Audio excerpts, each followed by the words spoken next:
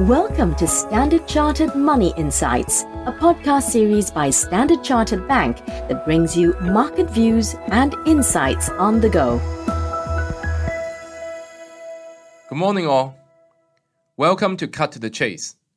My name is Daniel Lam, Head of Equity Strategy in Wealth Management CIO team. Today, I will be sharing our latest thoughts view on FX.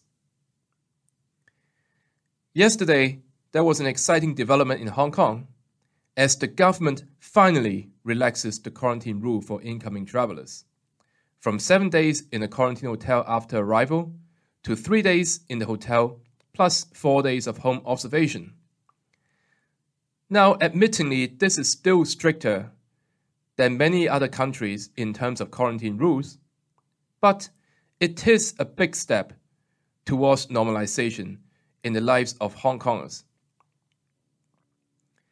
Talking about normalization, one of the most prominent trends in the FX space this year has been the uptrend in dollar yen. Now, over the last 2 weeks, there was a false break below support at 130-130 before the pair recovered very quickly after. It briefly broke above key resistance at 135.50 overnight, but could not follow through. But we're expecting further challenges to that level again.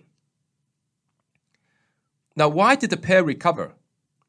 Well, we see that the 2-year Treasury JGB bond yield differential went up sharply. The US non-farm payroll last Friday came in at 528,000 increase versus 250,000 forecast, sending US bond yields and Fed rate hike expectations higher.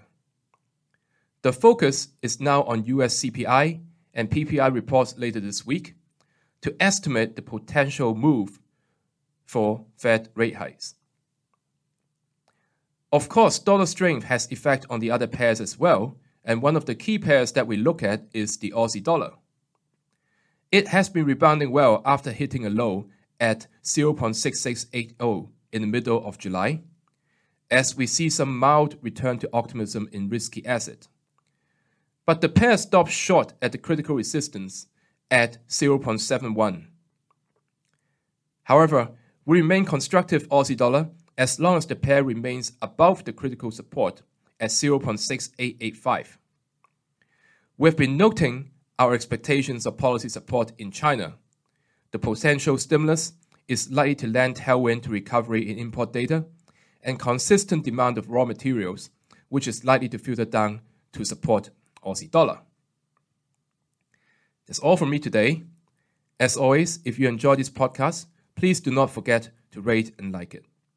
Thanks for listening, and we wish you a happy trading day ahead. Thank you. Thank you for listening to Standard Chartered Money Insights, a podcast series by Standard Chartered Bank.